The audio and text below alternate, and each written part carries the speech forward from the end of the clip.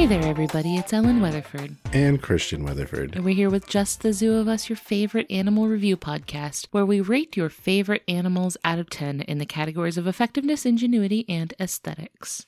We are not zoological experts, but we try our best to get the most accurate and interesting information we can. Sorry about a little bit of a delay this week. We recorded a little late. Things were a little busy at the Weatherford house. We're all right. Don't worry. On that grind. Yeah, but it's okay. We're here. And actually, there was a piece of information for my segment that was not available to me until today. So recording late actually resolved a sort of plot hole in mine. Well, very good. We have some silver lining. Yeah, there was a little bit of that. Would you like to explain what you did with your beard a moment ago? I tucked it into my hoodie. I asked Christian to please make sure that his large, magnificent lion's mane of a beard was not bumping up against the microphone while recording, as I sometimes have to edit the sound out of. I said, Christian, please make sure your beard isn't bumping into the microphone. And he tucked it in like one would perhaps tuck a napkin in at dinner. I'm sure it's very glamorous. It's great. I get to look at this the whole time. This is going to be awesome. I'm sure that won't distract me in the slightest. Mm-hmm. Christian, I believe it is your turn to go first this week. So what I've got this week is the Arizona bark scorpion.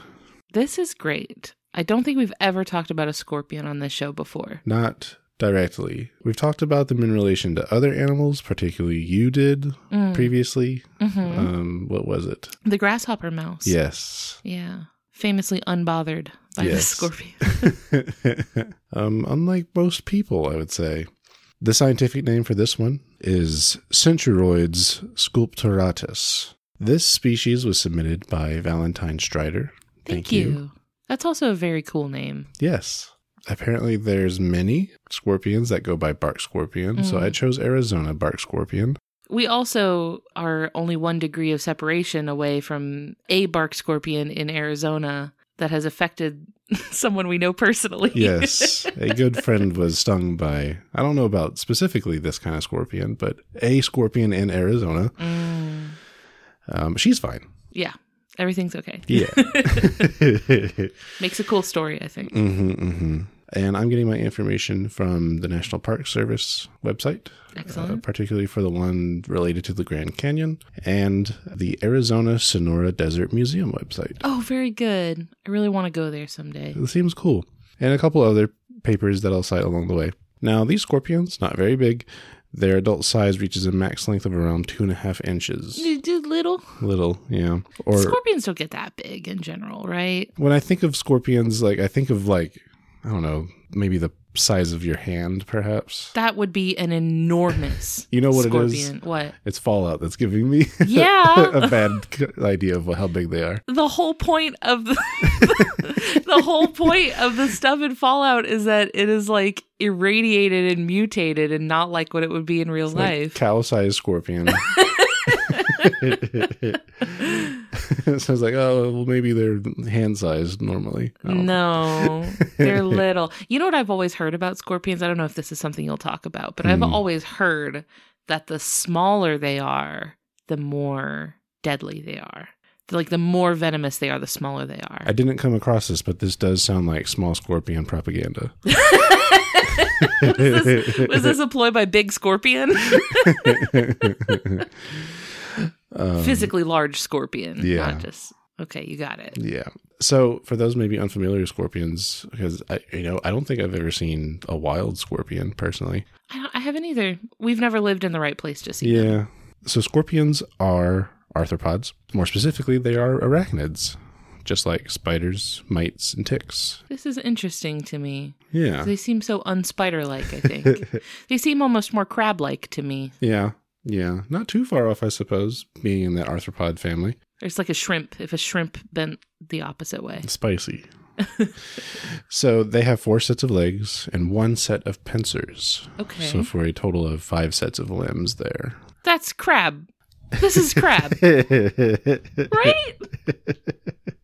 And of course, they have the segmented tail that has a stinger and a venom gland at the very end of it. A noted departure from the crab sort of format. Yeah. Slightly related to spiders and their venom, just an entirely different delivery mechanism. That's really interesting to me. Yeah. But it's coming out the other end, I suppose. But spiders are still venomous arachnids, just from the complete opposite direction of the body. Very interesting that it works like that. Yeah. It's like a frunk. What now for the younger listeners? What's a frunk? So that people don't think we're swearing on the Front show. trunk. A front trunk, as an elephant might have. A car that whose engine compartment either does not have an engine or whose engine compartment is in the rear. Oh, that seems ill-advised. I mean, I think Teslas have this. Like, that's where the gas is, right? maybe. In the back. You don't want those to be in the same place, right? I mean, your gas tank and your engine. I'm pretty sure they're not supposed to be right next to each other. Anyway, this is not a car podcast. No, it's not. Where these can be found are Southwest U.S. and Northwestern Mexico. They're found in desert climates, but they actually prefer cool and moist places. Yeah. Maybe living in the desert out of sort of a necessity. But they have dreams. Yeah. They have dreams of retiring to the beach. And of course, that range includes Arizona. They belong to the taxonomic family Pūteketeke. When they're relatives here, there's over 1,000 species in that same genus. Really? In the same genus? Yes. So these are like first cousins evolutionarily. There's a lot, which, wow. makes kind of aligns with how spiders and insects and things go usually taxonomically. Yeah. Minor variations on a theme. Yeah. So to jump right into our first category of effectiveness, which is talking about physical attributes and things that help them do what they need to do, I'm giving the Arizona bark scorpion an 8 out of 10. That's pretty good. Yeah. So, of course, the first thing I want to talk about is they are venomous. They are actually the most venomous scorpion in North America. Oh, wow. Yeah. So they pack a real punch, huh? Mm-hmm. So they use that stinging tail to deliver venom in cases of fending off predators, but also catching prey. What kind of prey is it that they're after? Insects, spiders, other scorpions. Seems like that much venom might be overkill for these little guys. And it is the kind of thing that, with each use it gets depleted. And then they have to, metabolically generate more. It's not like an infinite ammo supply thing. So I guess you could fake them out, get them to use up all their venom, and then they're kind of defenseless at that point. I mean, they're going to have to sting to do it. They'll sting you more than once if you let them. This is not a bee situation. That's true. The bees should take notes, I think. Maybe bees can learn something. Now, along with humans, it can prove fatal, particularly in those that will experience a severe allergic reaction resulting in anaphylaxis.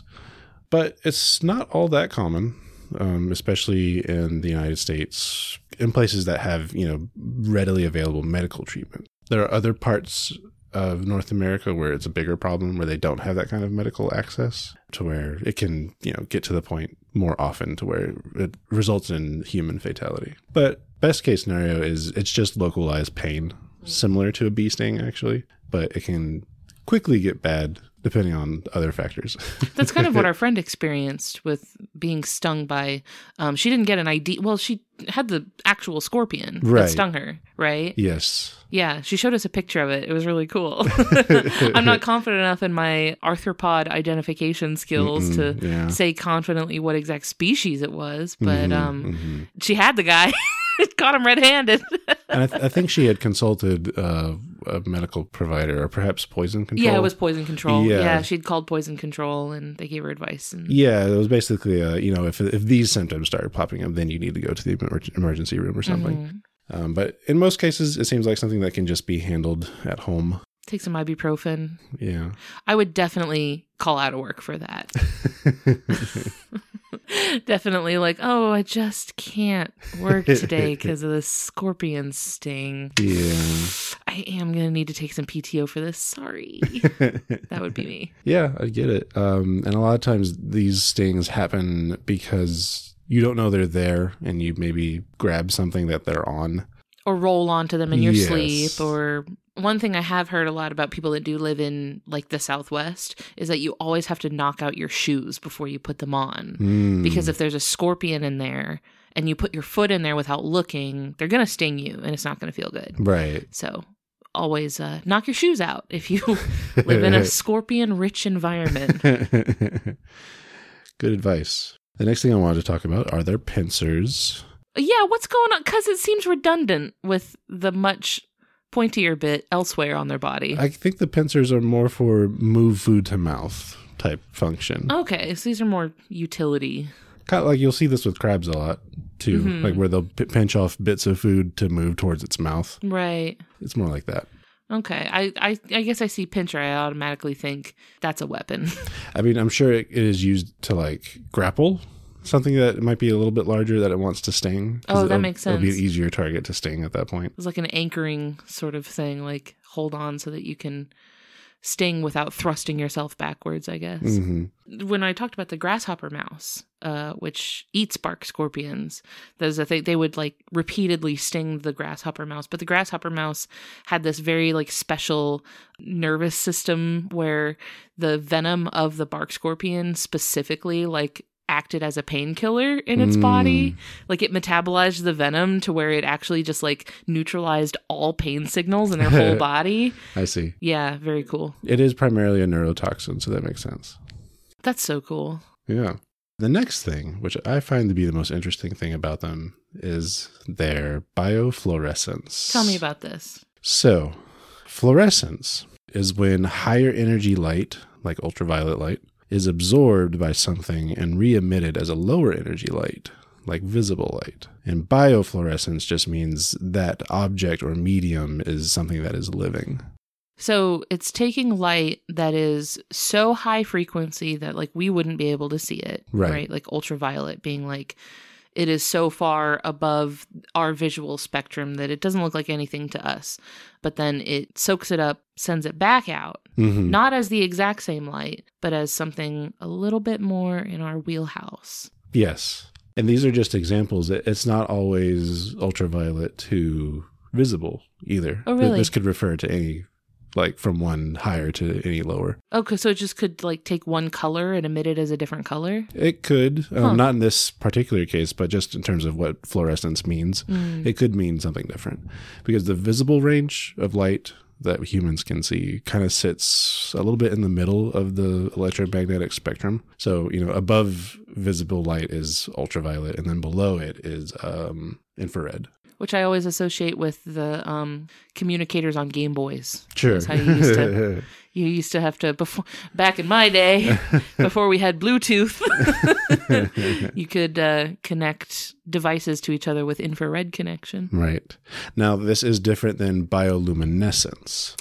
Yeah, this is something different. It is a chemical reaction within the living thing that produces light. So this is not an addition of outside light and then something happening to it. This is like a chemical reaction happening inside the thing and emitting new light. Yeah, that's like the actual ignition. Right. Like lighting a match, right? Like Sure. They're actually like they are the source of the light. Mm-hmm. They're not just taking in something else's light and sort of translating it into a different frequency. Right. Most scorpions actually do this. Interesting. To where if you shine a UV light on them or a black light, for example, in an otherwise dark room or outside space, they will then glow.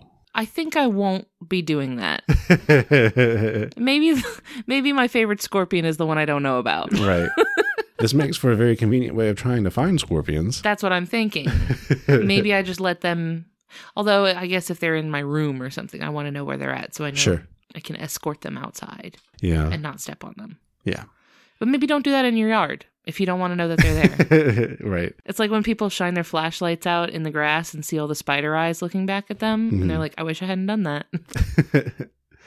And a lot of this basic info about biofluorescence I'm getting from the paper Salamanders and Other Amphibians Are Aglow with Biofluorescence by Lamb and Davis, published in SciRep in 2020. And did they happen to go into why, like what this might do for the animal? Like, this seems like an unusual trait. What's it for? It is. We don't actually know yet.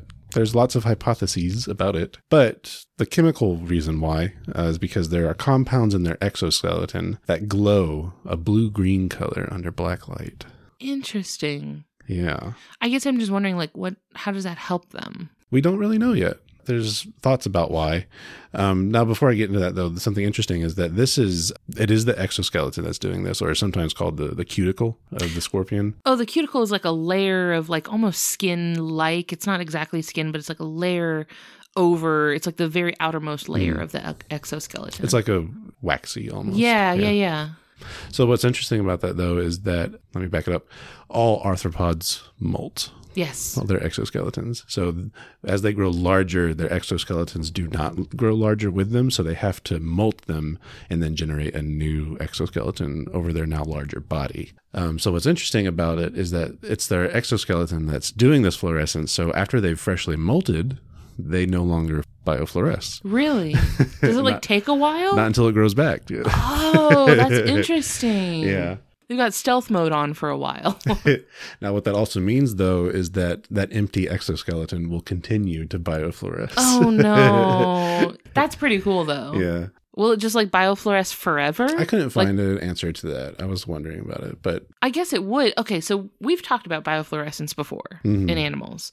And you talked about this in a surprising creature, the wombat. Yes. Which is absolutely bonkers. Very silly that they do this.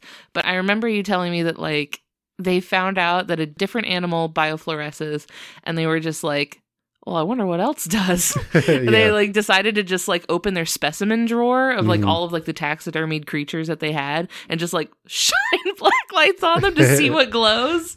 I guess that would imply that that is a structural phenomenon that doesn't require the animal to be alive for it to happen. Right, because it's the substance, in this case, in the exoskeleton itself, that when it absorbs ultraviolet light, it then re-emits a blue-green visible light. Now, what's interesting about that is, this is always happening. It's just in those situations where we're using a black light, which is, our man-made way to produce ultraviolet light, but doing it in a way where there's no other visible light, or at least the visible light present isn't super intense. That lets us be able to see and notice that fluorescence, because that's still happening during the daytime, right? Oh, true. Because the only source of natural ultraviolet comes from stars and our sun. But we just can't see it. Right, because the sunlight also includes a ton of visible light, right? That is way more intense, at least to us. Right, yeah, our eyes just can't even pick that up. We don't have receptors for that light in our eyes. So it is still fluorescing. I'm hoping I'm using the right word there as a verb. Right. Yeah. That's definitely a verb. So that still happens in the daylight. It's just we can't see it. Which I guess would imply to me that the scorpions can see it. Because why else would they be like that? Right. So there are some thoughts about it. So it's thought that it might help in identifying other individuals of the species, or maybe even direct protection from UV radiation, because some forms of UV radiation are what cause sunburns in humans, for example. So it could be protecting them from that UV radiation by absorbing it before it can hit, their soft bits. That would make a lot of sense for living in a desert environment, right, where you're in direct sunlight all the time. Or another thing it could be is to enhance their awareness of UV exposure. One paper suggests it could be related to their perception of light in general. I'll read a short quote from their summary in their abstract. These results suggest an active role for fluorescence in scorpion light detection. Other studies indicate that photosensitive elements in scorpion tails are sensitive to green light. We therefore propose that the cuticle may function as a whole-body photon collector, transducing UV light to cyan green before relaying this information to the central nervous system. Scorpions may use this information to detect shelter, as blocking any part of the cuticle could diminish the signal. It's like their whole body can tell if there's a shadow passing over it. Right.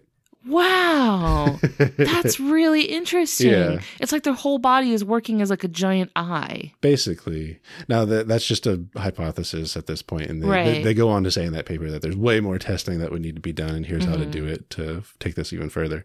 But there's other animals that kind of work like that. Like octopuses have photon receptors in their arms so that they can tell what light is around them so that they can change their color to match it, right? Cuttlefish like have light receptors all over their body so that they can blend in with the shadows and stuff. Like, it wouldn't be out of the question because we've seen animals that can do this. Right. So it would be interesting if that's the case. And that would be a really interesting way of doing that. Like detecting changes in like UV, at least just like light outside of our visible spectrum, like just detecting that. That would be an interesting way of like measuring the amount of sunlight your body is exposed to. Right.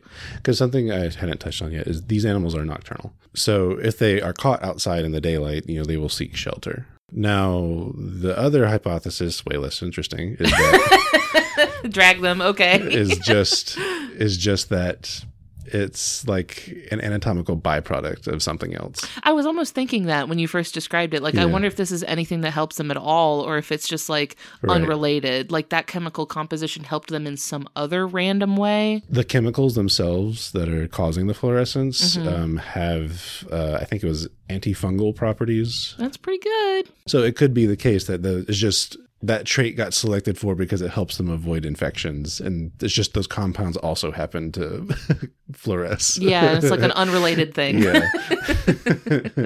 Interesting. I can't think of any way that there would possibly be to like test that. They're right? trying. Yeah. They're trying. But what I thought was interesting, because that they have photoreceptors in their tails. I hadn't come across that at all. I've never heard that before in my life. That is so cool.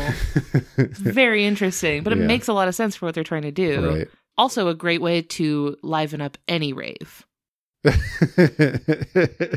throw scorpions. Release the scorpions. They're a great party favor. You just pass them out.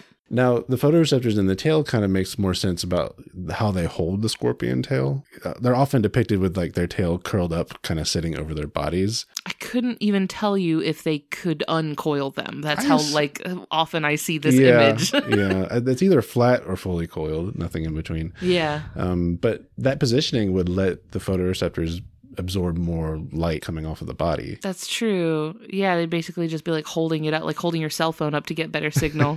And that paper was Scorpion Fluorescence in Reaction to Light by Gaffin et al., published in Animal Behavior in 2011. I did not think that this was going to be the thing we were going to spend so much time talking about in this segment. Did not think that was going to be it. Well, it touches on the physics, which I have an interest in. Oh, no, that's your baby. I know light physics and vision is your baby. Yeah, that's pretty cool. That reminds me, the eye positioning is a little funky on scorpions. Is it really? They're high up and very close together. Like a little cartoon character. It makes them look kind of goofy. A little bit, yeah. If you're scared of scorpions, look at a really close-up picture of their doofy little face. My last thing about effectiveness, they are better at climbing than most scorpions. I wouldn't have guessed any of them were at all. Yeah. But this leads to things like them hanging out under leaves or maybe under a door handle, that kind of thing, in a place that you might not see them before you touch it. I also don't love them having the high ground. I don't love that. I want them to be down on the ground, please. You see, if they took the rattlesnake approach and just were very loud and flashy, then we wouldn't have any beef with them whatsoever. Everything would be fine. But really, they're taking the, try to not be seen approach, but their backup is a dagger with poison. But if we could just see you better, we wouldn't step on you. Yeah. Let's compromise here. Moving on to ingenuity. I didn't have a whole lot here. I'm going to give it a 6 out of 10. Ingenuity, we describe things like things that are smart. They could be methodologies, hunting tactics, that kind of thing. The things here I want to note are they're nocturnal. Makes sense for desert climates. Do your business when it's, not an oven. When you won't literally melt into the ground. Yeah. This probably also helps them with the predators that do eat them. Grasshopper mice. Yes. Roadrunners famously will take down just about anything that moves. Birds of prey, like owls. You know what's funny? Roadrunners will like pick them up by the tail and like slam them down on the ground. They're so rude. They're way more violent than depicted in Looney Tunes. They do hibernate in the winter. Really? Yeah, often in large groups. Oh, the little scorpion cuddle puddle. It's not any kind of cuddle I want involved with. No, but they got all those legs. They got so many legs for hugging. After lifting that rock, I would, have a shocked gasp and then a slight "oh" before putting the rock back down. I would maybe only in retrospect, I would immediately pee my pants, and then maybe later be like, I guess that was kind of cute. They were all cuddling. And then finally, the babies will ride on mom's back before their first molting. Okay. And they do look like just very miniature versions of adults. Don't talk to me or my son ever. Me or my hundreds of sons ever again. And then aesthetics, I'm giving it a 7 out of 10. They definitely look like they mean business. Yeah, it's that immediate I don't know if it's because they feature so often in logos for things, and they're usually used as a sort of symbol of danger and edginess, right? Astrology. Is it your sign? It is. This is your boy. This is you. But I feel like even if you had never heard or seen of a scorpion before, if you were just slightly familiar with dangerous insects and spiders and things, you could probably see this and know not to mess with it. Yeah, and I don't know if that's that deeply embedded human instinct not to touch dangerous things. Right. Or if it's just that they're armed to the teeth and have pointy bits at every single possible angle on their body. Yeah. Definitely have a cool looking but do not touch vibe to them. There are cooler scorpions, though. There are more dangerous scorpions, too. There's one called the Death Stalker. Oh, wow. Yeah, isn't that cool? Yeah. I mentioned that one in a video that I did, a TikTok that I made that was about trying to guess if things were the name of a real animal or a D&D monster. Oh. A Death Stalker. That's a real one. Yeah. It seems like the closer you get to the equator, the more dangerous the scorpions, especially in Africa and Asia. Yeah, for sure. Yeah, they'll get you. Mm-hmm. I'm glad I don't live in Scorpion Town. We could visit. Conservation status, no special status. They appear to be thriving and doing just fine. Good for them. So happy for them. They unfortunately do find their way into people's houses pretty often because they're looking for, cool and moist places, which in a desert, a modern home will be that. I just feel like we're not supposed to live in Arizona as a species. It's not for us. Last time we talked about how there are certain deep sea creatures that were just never meant for human eyes to be laid upon them. We were never supposed to know about them. We were never supposed to see the Mariana Trench. That's how I feel about the Sonora Desert. The Mojave. That's just none of our business. Right. Yeah. And that is the Arizona bark scorpion. That's lovely. Thank you, Christian. Of course. What fun. Let's take a quick break to hear from our friends on the Maximum Fun Network, and then we'll get to my animal. All right.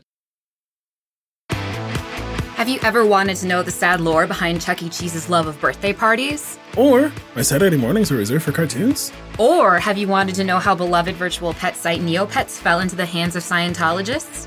Or how a former Mattel employee managed to grow Sega into a video game powerhouse? Join us, hosts Austin and Brenda, and learn all of these things and more at Secret Histories of Nerd Mysteries, now on Maximum Fun.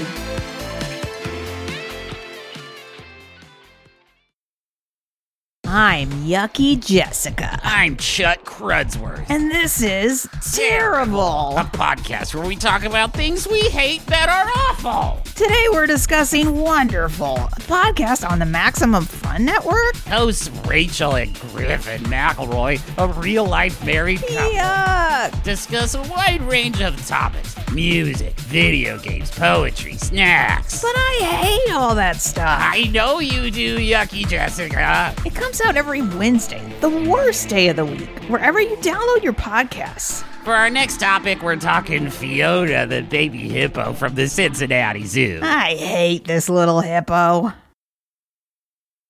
right, Ellen, so what do you got for us?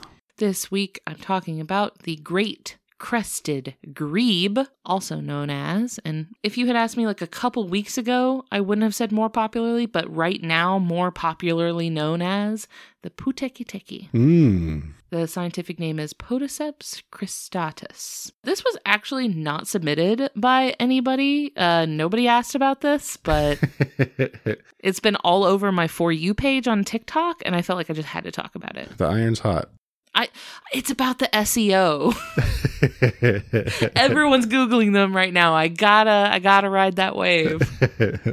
I'm getting my information from Animal Diversity Web, New Zealand Birds Online, the Royal Society for the Protection of Birds, and other little sources that I'll cite as they come up. So, for those unfamiliar with the great crested grebe, as I was just a few short weeks ago, this is a water bird, usually seen floating on lakes or rivers. They have long necks, a sharp dagger-like beak, and characteristically striking plumage. And this is going to be a little bit difficult to just like describe with words, so I encourage everybody to look up a picture of them. They're mostly like white and brown, like brown on top, white on the bottom, kind of normal like grebe look. But then they have a black crest on the very top of their head that looks kind of like angry eyebrows, but like expanded all the way back up, like an anime character sort of. And then they have this like mane of feathers that are bright red and tipped with black. So it's like an ombre from like a scarlet red into black. It's really cool. And it gets much more dramatic in breeding season. So in breeding season, it's been described as a mullet. And I wouldn't describe it that way because that feels like there's like an injustice. Yeah, like it's very dramatic though. They have a beautiful crest. And also, both males and females have that same dramatic breeding plumage. Oh, good. Which is interesting because you usually see those like really dramatic feathers in males when talking about birds, but nope, it's both. Which is pretty neat. And they are found throughout Europe, Africa, and Asia. But the name Pūteketeke refers specifically to the subspecies found in New Zealand and Australia. So that one is called the Australasian crested grebe. Okay. And there's like a subspecies name for it that I didn't write down. I'm sorry, but that's what that name refers to, like that specific subspecies. From what I could tell, there's nothing like physiologically separating them from the rest of the species. It seems to just be a location thing. They're like geographically isolated from other members of the species, but they're still basically the same bird. They belong to the taxonomic family Pūteketeke. Oh. The grebes, of which there are 22 species. I saw a grebe a couple weeks ago. I saw the first time in my life I ever saw one. It was on the Puget Sound. I was going for a little walk with Finley down the Puget Sound, and I saw a bunch of grebes floating on the water. Oh, that's nice. They were western grebes, I think, which are common in our area. But I'd never seen one before, and I thought it was so cool. And I took the world's worst picture of one. It's from like 200 feet away with my cell phone. I feel like I've seen this bird in Wingspan. Oh, probably. Yeah, almost certainly. Yeah. But now, here's something that I really didn't expect. Despite their very strong similarity to other diving birds, like loons or anhingas, like they're very anatomically and like behaviorally similar to loons or an anhinga or cormorant or something like that. And yet, both DNA and fossil evidence has revealed that their closest relatives are inexplicably flamingos. Really? Wild card. Like, to the point that, like, for decades, this was hotly debated. Where they were like, there's no way. Like, this cannot be. And it was really seriously, like, still completely up for debate where, like, scientists could not agree on it until within the last, like, few years, they found fossil evidence of, like, an ancient flamingo, like an early species of flamingo that had the same nest structure as a grebe. That was kind of like the missing link between flamingos and grebes. They're like, I guess, man. I'm not happy about it though. Yeah, it's like it doesn't feel right. It's like the vibes are off, but like you can't. It's just all signs point to flamingos and grebes being cousins. That's really weird. So I found that interesting, and I wanted to tell you all about it. Well, thank you. For effectiveness, I am giving the great crested grebe an 8 out of 10. Very good. They are expert swimmers and divers, so their webbed feet are placed like at the very back of their body, rather than being like dead center underneath their body, like you'd see on like a duck maybe. Okay. Theirs are like all the way at the back. So when they dive or swim underwater, it's almost like a rudder at the back of a boat, right? It like propels them forward, and they can get in like up to some pretty impressive speeds even underwater. And their bodies are just also really streamlined and like hydrodynamic. They've got that long, sharp beak that like cuts through the water. So they're really good at swimming underwater. The beak is almost like a spear, right? Like that shape is really good for moving through the water. So they're really good at that. I did take a little bit off because much like loons, this was something that we talked about with guest Ivan Phillipson, who talked about loons with us. Much like loons, they can't walk on land because their feet are too far back on their body and they plop forward. Oh, poor things. It's no good. Realistically, they don't find themselves on land often enough for this to be an issue. But, you know, if one maybe like gets an injury while it's flying or something like that, and it accidentally like gets grounded or something, then there's not a lot they can do about it. Where do they nest?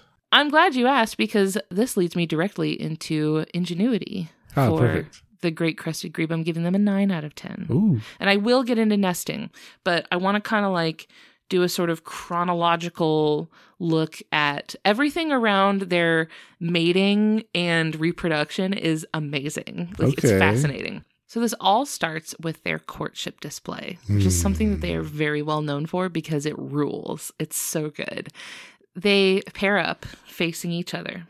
And then they sort of like rhythmically turn their heads left and right facing each other. Like they're like playing hard to get. They're like, oh, is someone there? Oh, I don't see you. I'm looking around everywhere. And like they're kind of doing this sort of like back and forth movement where they're, you know, shaking their heads towards each other. They'll flick their heads around where they're like twirling and it's like tossing their feathers around. So that like long crest, they're like tossing it around. It reminds me of like that scene from Shrek 2 where Prince Charming is like tossing his head and like the hair is blowing and everything like that. Right. Like a shampoo commercial sort of thing. They're like tossing the crest around. And then they sometimes will raise their entire body up out of the water and then press their chests together in a dance that I saw referred to as the ghostly penguin. What? Or the penguin dance. What? Huh. Because they get like all the way up out of the water and kind of like scoot around like chest to chest. Interesting. It's very cute. It really rules. And then I saw a video, which I'm going to have to link in the episode description because it's going to be difficult for me to explain what it looks like. But I was watching this video of these two grebes that were courting each other. They were doing the look back and forth. They were flicking the hair, all that stuff. They quickly turned around and swam away from each other. Left, went and grabbed some like weeds, like some aquatic grass and vegetation, picked it up in their beak, turned around and fully booked it back towards each other, like full speed ahead, as fast as they could, swam back to each other, slammed full force right into each other. Oh no. Like fully slamming their chests together, and then just like did a romantic little like spin. Aww. Like they hit each other and like use the momentum to like spin around each other. Yeah. And then they danced with the like vegetation that they had like brought to each other as like a gift. That's called the weed dance. That's nice. It's so nice. It's so pretty. It's very dramatic. So like they're well known for that. There's lots of videos of this. It's really cool. So once they have successfully courted and they have decided they're going to build this nest together, they use aquatic vegetation around them to build nests that actually float on top of the water. Okay, now we're getting there. Yeah, so it's interesting. They'll like take seagrasses and weeds and stuff like that and like weave it into grass that's already growing in the water so that it's kind of sitting on top of that vegetation but still essentially floating in the water. So it's not just like unsupported underneath, but it's also not connected to the land. I think this is a cool idea because it keeps their eggs safe from predators that would like come from the land, like I don't know, any like foxes or whatever. Keeps their eggs safe. Now they have laid their eggs in their nest. Both parents incubate the eggs and raise the chicks. Very good. Yes, excellent. High marks for this. Now, here's a very interesting parallel with your animal that I didn't think was going to happen. Parents carry the hatchlings on their backs like a little boat. I think I may have seen some pictures of this. Do their little legs stick out? You're thinking of the jacana? Oh. That's the one where there's like a billion little legs sticking out. Yeah, yes. yeah. You're thinking of the jacana, which is a different type of bird that they like. It's the dads specifically of those. It's not the moms at all. It's the dads that carry the babies under their wings. Remember, this is a water bird, so they're never going to be up walking. You're not going to see the bottom of them. That's true. This is more like a loon. It's weird that they're not related to loons because this is like loons do this, where the baby chick rides on their back. It's the cutest thing I've ever seen. It is adorable. Yeah. But it's also a good idea because the chicks are like small and they could very well get picked off by like a large predatory fish in the water. Right. So if there's a predator in the water, if they have the chick on their back, the predator in the water wouldn't see their silhouette and wouldn't be able to come up and get it. So I think that's a cool idea, like a cool way of protecting the chicks. Yeah. And now here's a weird thing. You might not like this. So I'm sorry for the psychic damage I'm about to inflict on you. Hatchlings have this little bald patch right on top of their head. Oh my. Like on the crown of their head, it's a bald patch. And when the chick is hungry or distressed or in some way needs attention, it turns bright red. Oh. Like the exposed skin on top of their head just like turns this scarlet like blood red. Okay. It's like a check engine light, basically. Like, help. Or like a self-checkout register that you messed up somehow. I don't know what that's like. I've never done that. I do it right every time. I've never had that experience. So that's pretty creepy and weird. It reminds me a little bit of like when a newborn human has that like spot on top of the head that hasn't closed up yet. And it pulses with their like heartbeat a little bit. I hate it. I wish they didn't do that. You just put a hat on your baby for the first year or so until that thing closes up. It's like a little novelty hat. Oh, the worst. Parents also teach the hatchlings how to dive by repeatedly, like when they do go under to dive, they'll make sure they do it like in front of the chicks. And then the chicks will like repeat after them. It's so cute. They're having little like grebe school. It's so cute. My turn. I also wanted to mention something that I saw described on Animal Diversity Web.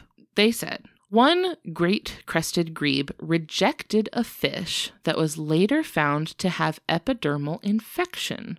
Video recordings showed that the grebe held the fish in the front of its beak before rejecting it, as opposed to the middle of its beak, which is where grebes hold healthy fish.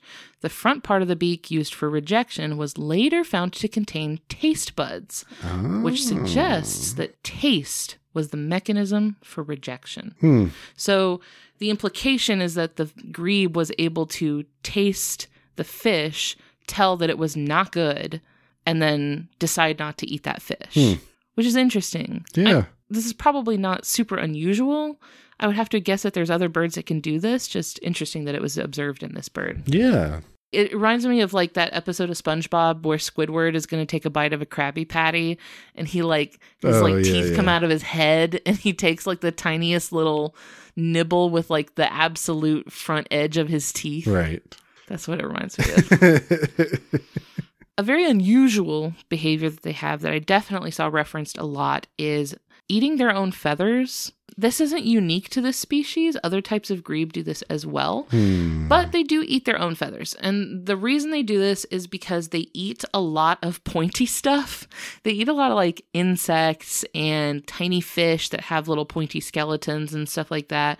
So the feathers that they eat form soft pellets around things like exoskeletons and fish bones and things like that. I see. And it kind of like cushions it against so that it doesn't like tear their insides to shreds. And then they regurgitate it up like an owl pellet or something like that. Oh, I see. Yeah, so when they regurgitate these feather pellets, they're usually full of like the indigestible parts of their food. Yeah. It seems kind of gross, but it seems like a good way to like protect your body from things that you may be eating that would otherwise hurt. It's pretty par for the course of the birds. Right, like owls do something like this too, Yeah. but I don't think owls have to eat their own feathers for this. Not that I know of. Eating your own feathers is kind of a grebe thing. It's a little weird. But finally, this brings us to aesthetics for the Great Crested Grebe. I'm giving them a 9 out of 10. They're pretty, like it's great. I love the look. I love the bob. It's amazing. It looks really good. Also, the chicks look they look like different birds. It looks unrelated to the parent. They're black and white with like zebra stripes. Oh. Yeah, they look nothing like the adult bird, which I think is pretty good, but they're so cute. They're so cute. Mm-hmm. They're adorable. They're exactly what you want a baby bird to look like. So, finally, conservation status. The species overall is of least concern, but the Australasian subspecies is considered nationally threatened in New Zealand. So they have a population of only around 1,000 birds, and their biggest threats are invasive species like the stoats that we just talked about. Last episode we did together, we talked about stoats and how big of an impact they have on New Zealand birds. So this definitely comes into play here. They also have competition with invasive fish because they're diving birds that eat mostly, like smaller fish. Mm-hmm. So when there's these larger predatory fish that are invasive, they can compete with the grebes. Habitat disturbance by boats and hydroelectric power also impacts their nesting success because they nest on the water. So within New Zealand, they are of conservation concern, which brings us to why I'm talking about them right now, why they're in the news, why they're making headlines. Mm-hmm. Every year, the New Zealand conservation organization Forest and Bird hosts a vote for the bird of the year. Have you ever heard of this contest, or had you heard of this contest before? Not until the most recent weeks. Okay. I had heard of it before because they've been in the news before. The aim of the contest is to just highlight native birds of New Zealand and promote their conservation. There's no stakes here. This is just a publicity move, basically, which is fine. It's fun. In the past, they have made news once the kakapo was disqualified from the vote for winning too much. They won too many times, and the idea was that they're hogging the spotlight and not letting other species get that little bump in notoriety. And then in 2021, I actually remember this being in the news. I knew people that were like campaigning about this. In 2021, the winner was I'm going to do my best here, Pika Pika Turoa, the New Zealand long-tailed bat. Not a bird. Notably not a bird. Huh. Much to many people's chagrin. A lot of people didn't love that move, but I mean, the idea was that they're like, it's a little guy, it's a little flying guy that is of conservation concern. Then it was an odd move, but I didn't have any qualms with it personally. None of my business. Oh, to be a fly on that wall. Someone was pitching that to a table of people. They got added to the website where you could go and vote, and the people voted for them. So, give the people what they want, I guess. Now, this year, to celebrate the 100-year anniversary of the organization, the vote was to determine not just the bird of the year, but the bird of the century. Whoa. Yeah, this was a big one. So the kakapo was reinstated as a contestant in this one. They were allowed to compete this time. So, in a controversial move, Last Week Tonight host John Oliver announced on his talk show his campaign to take over the competition. Was very straightforward about this. He was initiating a hostile takeover of the Bird of the Century vote, since the only criteria to cast a vote was a valid email address. Oh. That's it. You just had to have an email address to vote in this competition. So his aim was to seize victory specifically for the Pūteketeke. The Associated Press writes, Oliver had a billboard erected for, quote, the Lord of the Wings in New Zealand's capital, Wellington. I saw a picture of it. It was really good. It's very dramatic and cinematic, and it has kind of unflattering pictures of the grebe on it, honestly. They weren't the best pictures. I didn't think there's one of the pictures is one of them from straight on. That's never the right angle for a bird. They don't look good like that. Don't do that. He also put up billboards in Paris, Tokyo, London, and Mumbai, India. He had a plane with a banner fly over Ipanema Beach in Brazil. And he wore an oversized bird costume on Jimmy Fallon's The Tonight Show. Yeah. You've probably seen this. I did see that. Yeah, he did wear a Pūteketeke costume on the TV. And yeah, he was just really enamored with this bird and also roasting all of the other birds in the process. Like really dragging them. Yeah. A lot of people were mad that he did this. Because it was like people who have like been campaigning for their bird, and this is like the big vote for this organization, and people have been working so hard to like get the word out about their cool birds, and here comes John Oliver with his whatever how many millions of people that watch his show. Oof. Yeah. There were so many votes, in fact, that their systems crashed and they had to delay announcing the winner. It was supposed to be announced last weekend, but they had to put it off because the whole system crashed because they got too many votes. So they actually announced, as of we're recording this on Wednesday, they announced this morning that the Pūteketeke was the winner. Wow. Yeah. By how much was it? They didn't say how much, but we can assume a significant margin. Landslide. Yeah. So my personal thoughts are that I think it is wonderful that he is using his platform and sense of humor to direct attention at a conservation effort, right? Yeah. Like, most people probably hadn't heard of this. A lot of people, especially American audiences, had probably literally never thought about, like, New Zealand wildlife ever in their lives, probably, right? Like, it's not a thing that crosses a lot of, like, people's minds that aren't already in the sort of, like, conservation and wildlife. I was going to say, not our listeners. They probably think about New Zealand wildlife all the time. We force them to. we encourage it regularly. We have a days since last New Zealand animal. And it's only got double digits on it. Yeah, so I'm glad that he's using his platform for this. I do hope that some of that audience is like not just doing it for the meme, right? Like, I hope that at least some of those people didn't just like go to the website, cast the vote for the funny man's favorite bird, and then like never think about it again, right? Like, I hope that some people actually like clicked around on the website, maybe looked at some of the other birds, right? Like, yeah, I hope there was some retention there. Maybe you get opted into a newsletter. Yeah, that's always. I definitely meticulously read every newsletter I've ever signed up for. I hope that people took the time to like explore what the contest means, what the whole point of it was. But I do also wish that he'd picked a different bird. Like, it's a cool bird. I like them. I just feel like there were a lot more birds on the list that would have been more emblematic and more representative, I think, of New Zealand. Because like they mentioned, this bird is found in a lot of places. This is not an endemic species, not particularly like unique to New Zealand, and not even well known for being in New Zealand. Like, most of the information I could find like out there about this bird was from them in like England or Northern Africa or something like that. Like, it's just not well known for being in New Zealand. They're not associated with New Zealand. They're not like...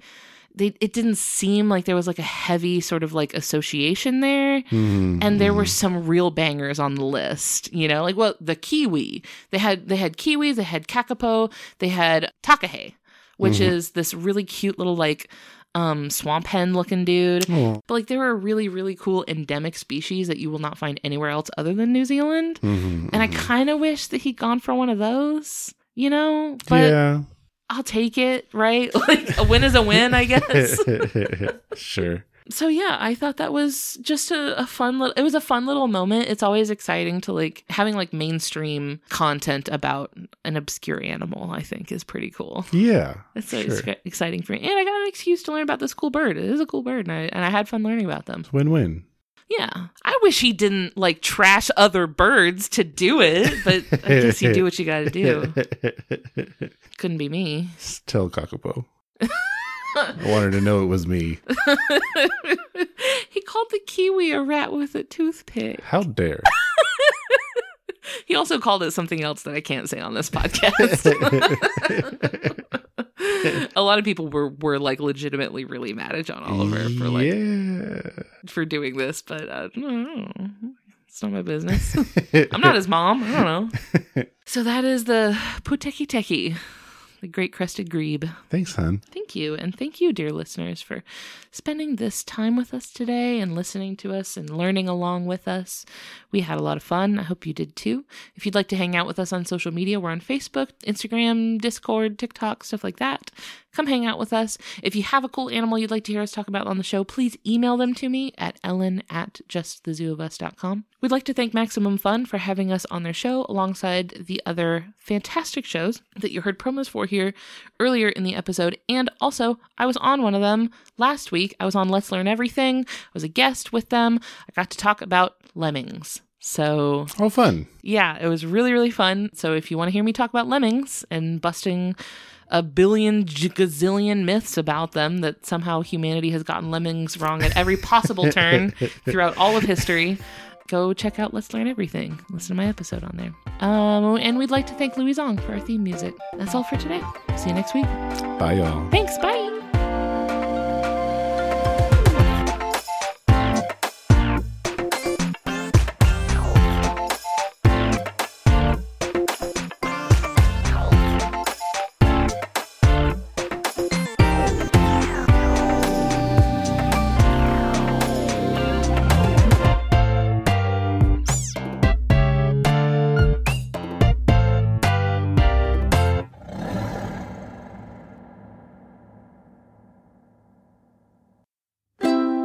MaximumFun.org. Comedy and culture. Artist owned, audience supported.